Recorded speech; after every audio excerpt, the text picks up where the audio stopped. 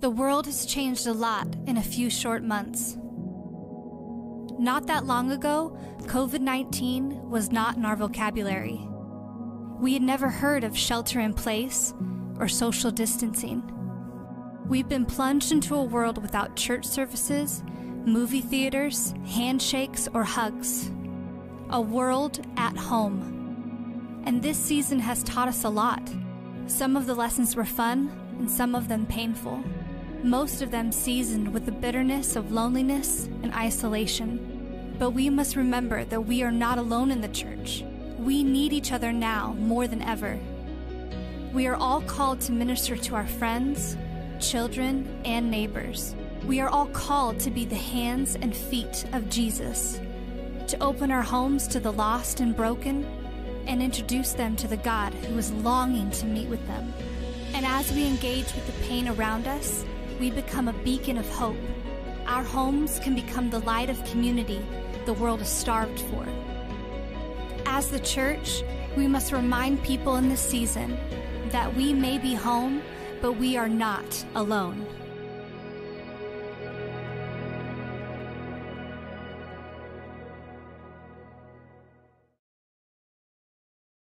Good day to you, Living Streams. It's good to be with you again. Thanks for joining us.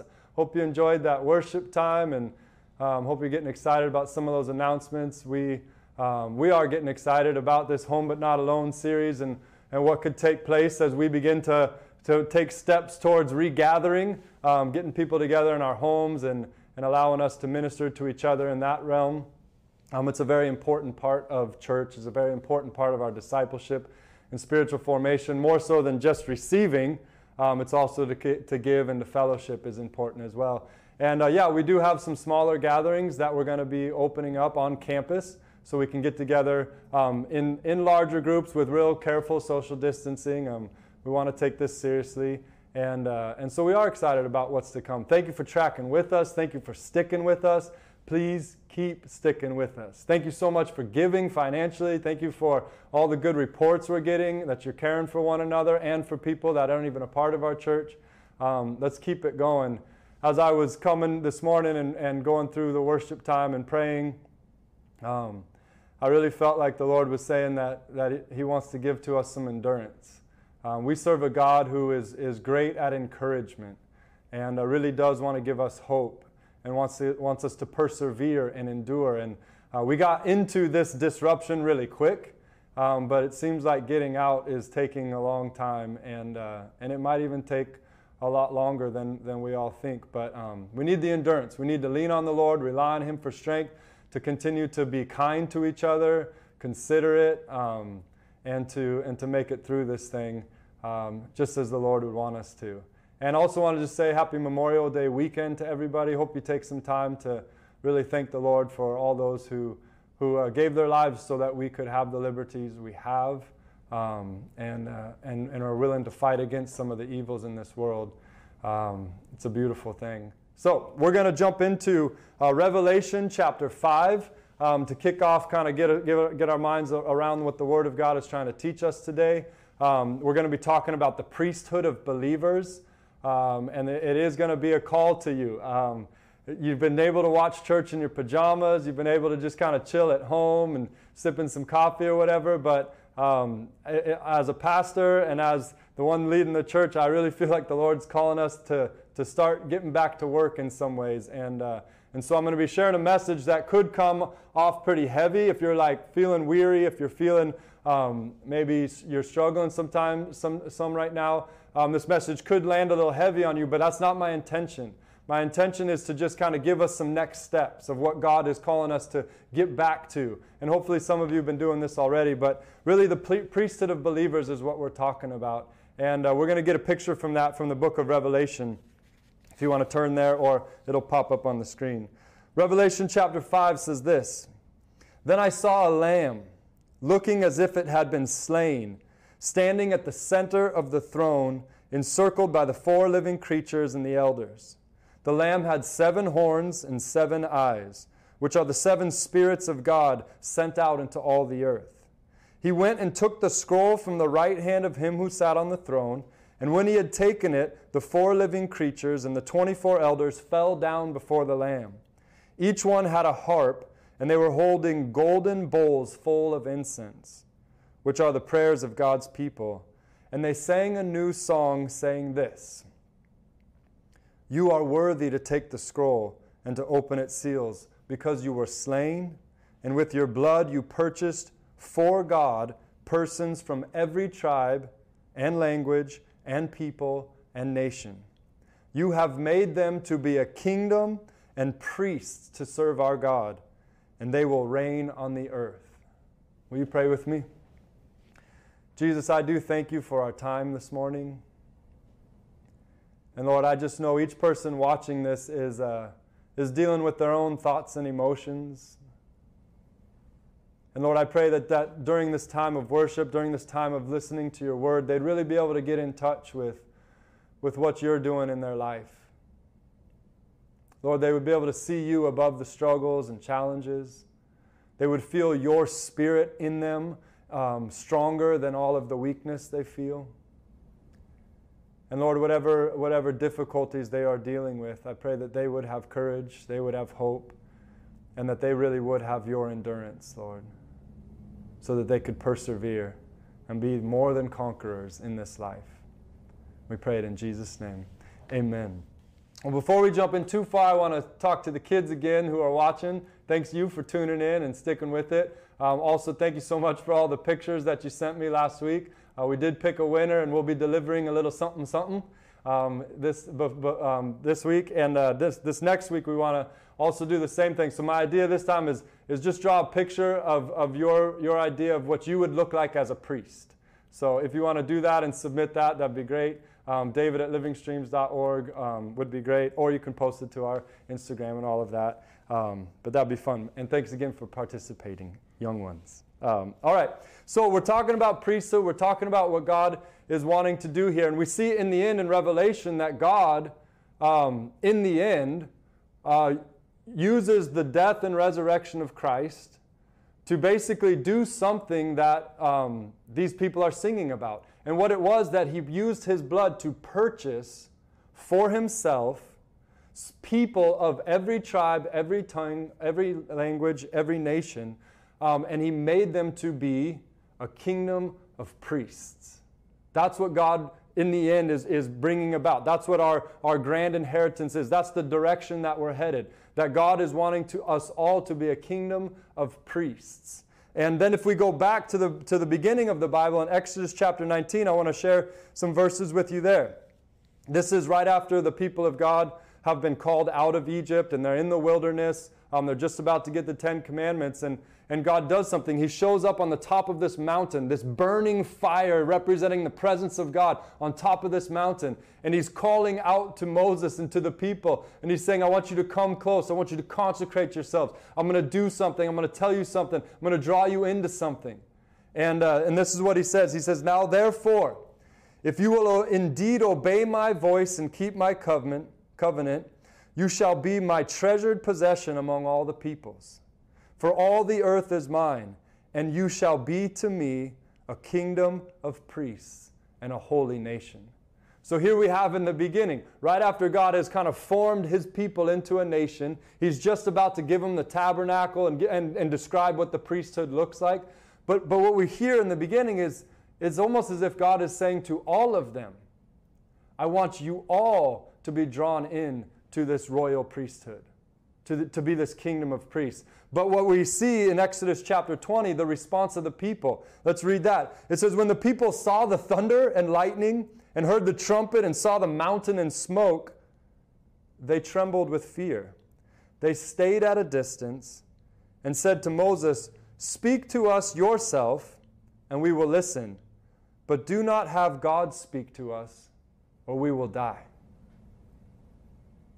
And Moses said to the people, do not be afraid. God has come to test you, so that the fear of God will be with you to keep you from sinning. And the people remained at a distance while Moses approached the thick darkness where God was.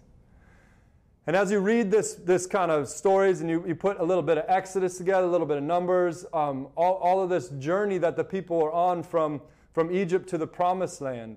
And you see this moment where God was really trying to consecrate and call them into something of intimacy with Him. You hear this kind of, this moment where God is calling them all, and they're saying, nah, it's a little too scary. Moses, why don't you go and represent us? Why don't you go as an intermediary between us and God? Why don't you go up into the cloud? It's a little confusing as you read it, and I understand that. Sometimes it seems like God's telling them to stay back a little bit. Sometimes God's calling them close. But as you read the whole counsel of Scripture, it does seem like God was actually wanting everyone to be able to come and experience the fullness of His presence and to know Him like Moses did face to face. But the people were afraid. The people saw the glory of God, the substance, the kabod of God, and they pulled back and said, Moses, why don't you go and do that for us? And then you come and tell us what He said. And I imagine as I read through those portions of Scripture that there was a little bit of brokenness in God's heart as He was calling these people, as He was showing them up to them, as He had delivered them from Egypt and He had supplied for them in the wilderness. And now He's wanting to draw them in closer, and they decide they want to keep a safe distance from God. And I would say that's probably true of a lot of people today.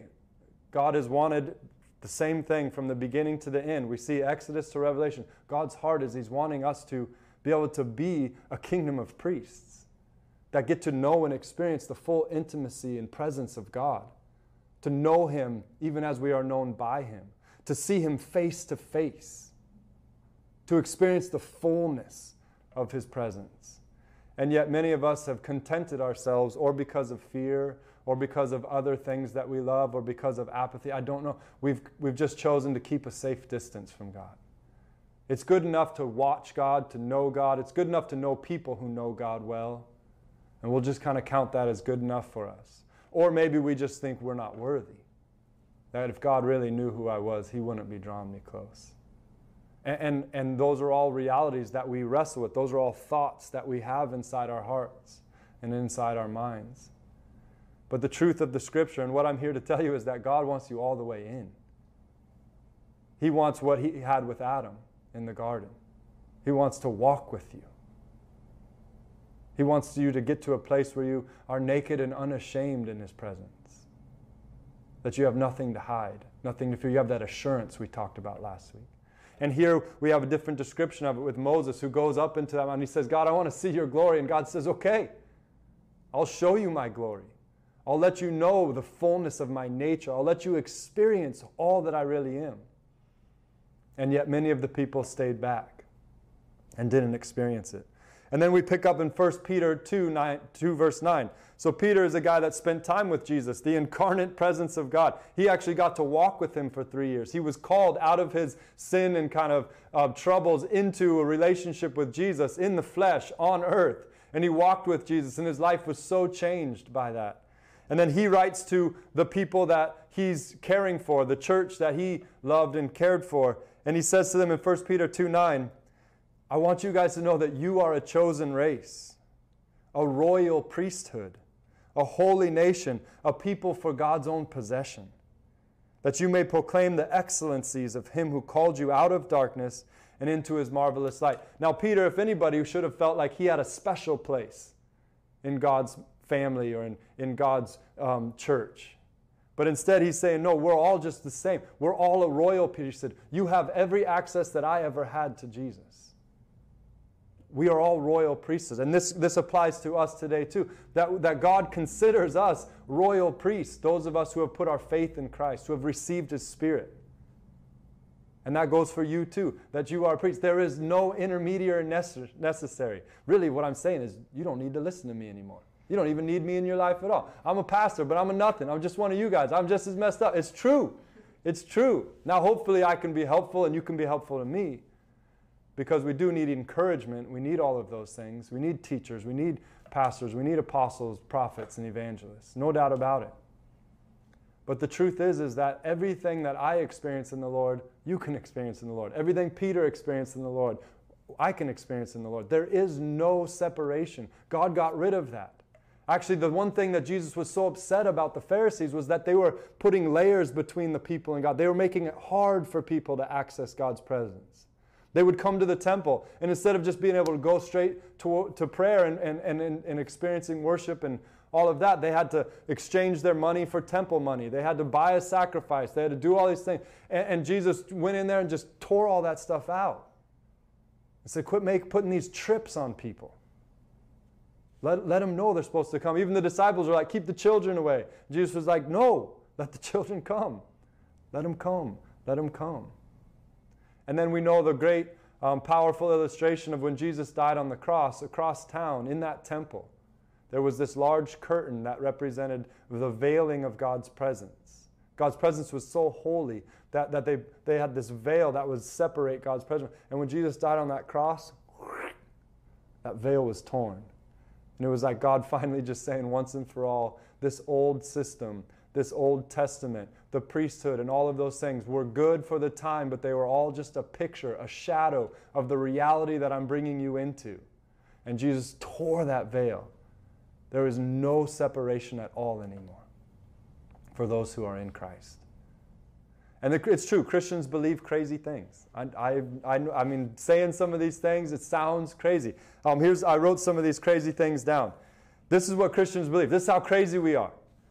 We believe there's an almighty God who created everything, and He knows my name, and He knows your name. What? It's crazy. Yeah, it sounds crazy, unless it's true. Not only does He know our name, but He loves us so much that He sacrificed His own life for us. What? Crazy. Yes, but that's what we believe. That's what Jesus revealed. That's what the Bible teaches. So it's either crazy or it's true. And maybe both. Then after sacrificing His life, Almighty God rose from the dead and then put His Spirit inside me. God, Spirit, the Creator, omnipotent God's Spirit lives inside me and lives inside you if you've received Christ. The Bible says it this way, the same Spirit that raised Christ from the dead dwells in you. It's an amazing, crazy, wild thing. But those of us who have experienced it, it's true. It's true. And as we talked about last week, and it's for you, even if you feel like you're far off. God wants to put His own Spirit in you. And then lastly, we believe the Almighty God placed His Spirit inside of us so that we can heal the world. What? Crazy. Crazy, crazy, crazy. It's true. God's Spirit is inside me so that I can be a part in healing the world. Just as my sinful nature caused me to add to the pain in the world, now the nature of Christ that dwells in me is allowing me to now bring the righteousness of God into the world and to heal the world and to bring justice into the world. And I don't always get it right for sure, but it's happened. It's happened. There's been people who have told me that God has used me in their life to bring healing or light or strength or direction. And it's amazing because I know who I am. And I know who I was. And my wife knows who I am. And my kids know who I am. And some of my friends know it. And they're like, yeah, crazy. Crazy. So we believe these crazy things, but we don't believe them without substance, without evidence. We don't believe them without the backing of the Scriptures which have withstood the test of time. We don't believe them without the assurance that the Spirit gives us as we walk in these things. And so I'm encouraging you to try and believe those things. Even the craziest thing, that God loves you and knows your name. God loves you enough to die for you. And God wants to put His Spirit inside you. And God wants you to become a priest that heals the world. That heals the world. So that's what the Scriptures are teaching us. And again, we read the culmination of all of that in Revelation chapter 5, where in the end, that's really what God is doing. And we are either going to be a part of that kingdom of priests or we are not, based on what we do with Christ. And I want to talk to you a little bit more about the priesthood of believers and how this kind of works out in day-to-day life. Here's a quote by John Piper that I thought was helpful. He says, "We all, both lay people and vocational elders, are the priests of this new spiritual house. And our privilege now as priests is to draw near to God with spiritual sacrifices. The priests brought the sacrifices in the tabernacle in the Old Testament, but now the tabernacle is replaced by the Christian church. The atoning altar is replaced by Jesus Christ and His shed blood, and the priests are replaced by you. those who believe in Christ. And it's interesting even here, because of this COVID season, the temple has been replaced by the church, the Christian church, and what we used to think of was a building, Central and Glendale at Living Streams. But now we're talking about your own home. Your own home is the temple that God wants to use right now to allow His presence to be seen and known by people around. That's why we're asking people to invite you into their life. And Jay Murphy this morning was even talking about how our own bodies, the Bible calls the temple. So not only is it the church, Living Stream, Central, and Glendale, or your home, or whatever household you might have, but it's also your own bodies become the dwelling place of God, where people can have an encounter with God just by meeting you. It's the amazing, wonderful good news of the gospel. And there's constantly been this, like we saw in Exodus, there's constantly in the church been this desire for this safe distance from God. And if we're not careful, we're going to do like the Pharisees did and start to create this safe distance that Jesus had to overcome. Or we know in the Catholic Church, at one point, they had created such a distance between God and His people where the Mass was in Latin, so people couldn't understand it. The priests were the only ones who could really know God and take communion, and on and on and on. And that's why this Reformation happened, where Martin Luther was like, no, this is not right. This is not what God wants. He doesn't want a hierarchy in His kingdom. He wants everyone to know they're royal priests. Read the Scriptures. See it there. And that's where the concept or the phrasing of priesthood of all believers comes from, is Martin Luther's words. And then another person that's been helpful in helping me unpack all of this is one of our very own. He's an elder at the church here, and his name is Dan Riccio. And he wrote a little piece that he shared with me as I was asking him for some good stuff on the priesthood of believers. And it inspired me to kind of take 4 things that he had mentioned I think are really important to us. So these 4 things, if you have a pencil, if you could jot these down, this kind of sums up the way I think that we can interpret how we're supposed to act as priests. And when I say we're all supposed to be priests, I don't mean we should all work at a church. That would not be a good thing. We need to spread out. We need to go into every sphere of life and society with this priesthood. So it's not a vocational priesthood, it's a positional priesthood.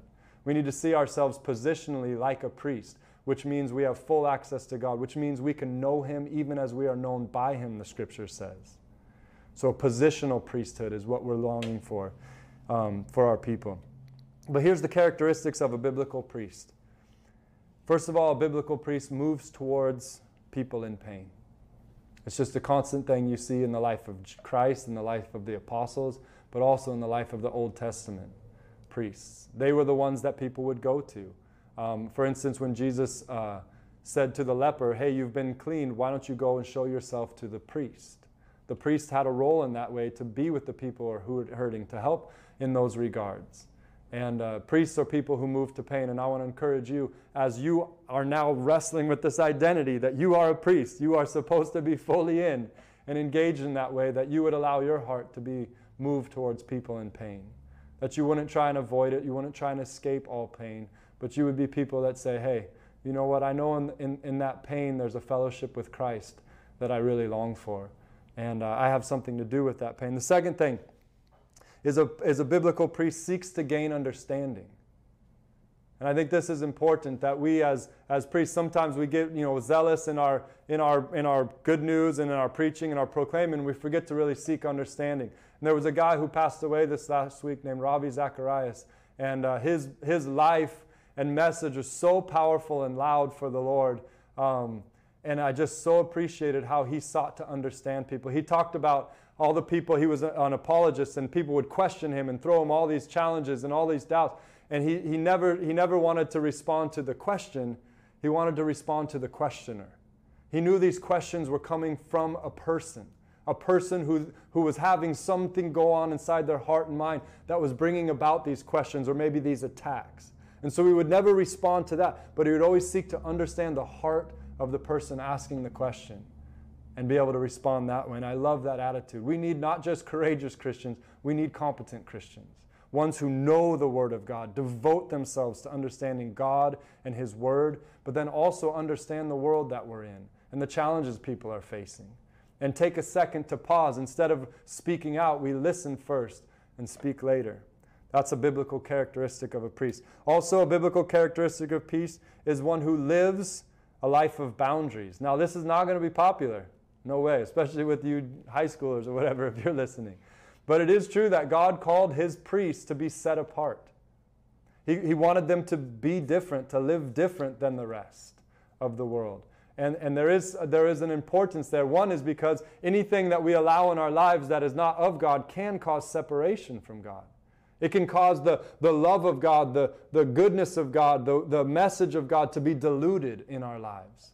And so a priest really is called to live a life of boundary, and that is, Sabbath and maintaining your own health, not living at a pace that's outside the grace of God. It is even probably eating and drinking and those type of things. I mean, there's Nazirite vows. There's all these things where God does call us to separate ourselves from society. In fact, in James chapter 1, it says that true religion, true ministry is this, that you care for orphans and widows in their distress, and you keep yourself unspotted from the world. And a true priest, one who lives into that calling, wants the presence of God so much so that they let go of a lot of things that could cause them to miss out on the presence of God. And the last thing that a biblical priest does is he administers healing unto life, he or she administers healing unto life. Where we walk in a way that we trust God has given us authority, God has anointed us to actually heal this world. And so when we're listening, we're not listening just going, oh, I have no idea what to do, but we're listening to people at the same time listening to see what God might have us impart. And we go into this world binding and loosing things. We go into this world filled with the spiritual gifts that we have of healing, faith, words of wisdom, and knowledge. And a way this has shown up a lot in my life is when people pray for me. I'll tell them what's going on, and then they'll listen to the Lord, and then they'll speak something that there's no way they could know unless the Spirit of God was telling them that. And I've been able to step into that as well, where I'm listening for someone's heart. I'm understanding where they're at, but then I'm also trying to understand what God might be saying and doing kind of listening prayer, and then be able to speak those things over people. And that's the role of a priest. And not only that, but also we can bring in healings. We can set captives free. We can let demon-possessed people be free.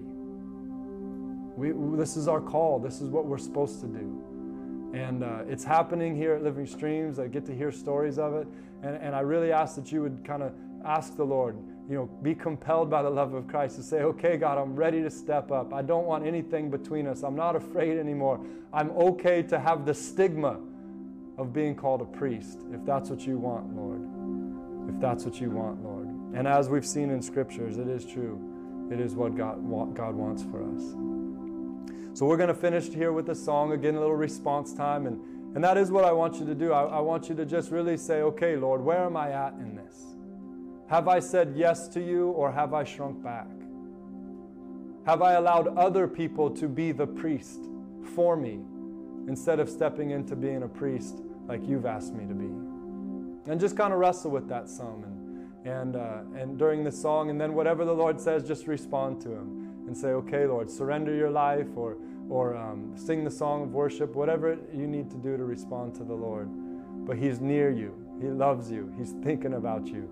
And He wants to put His Spirit inside you. So do that during this song.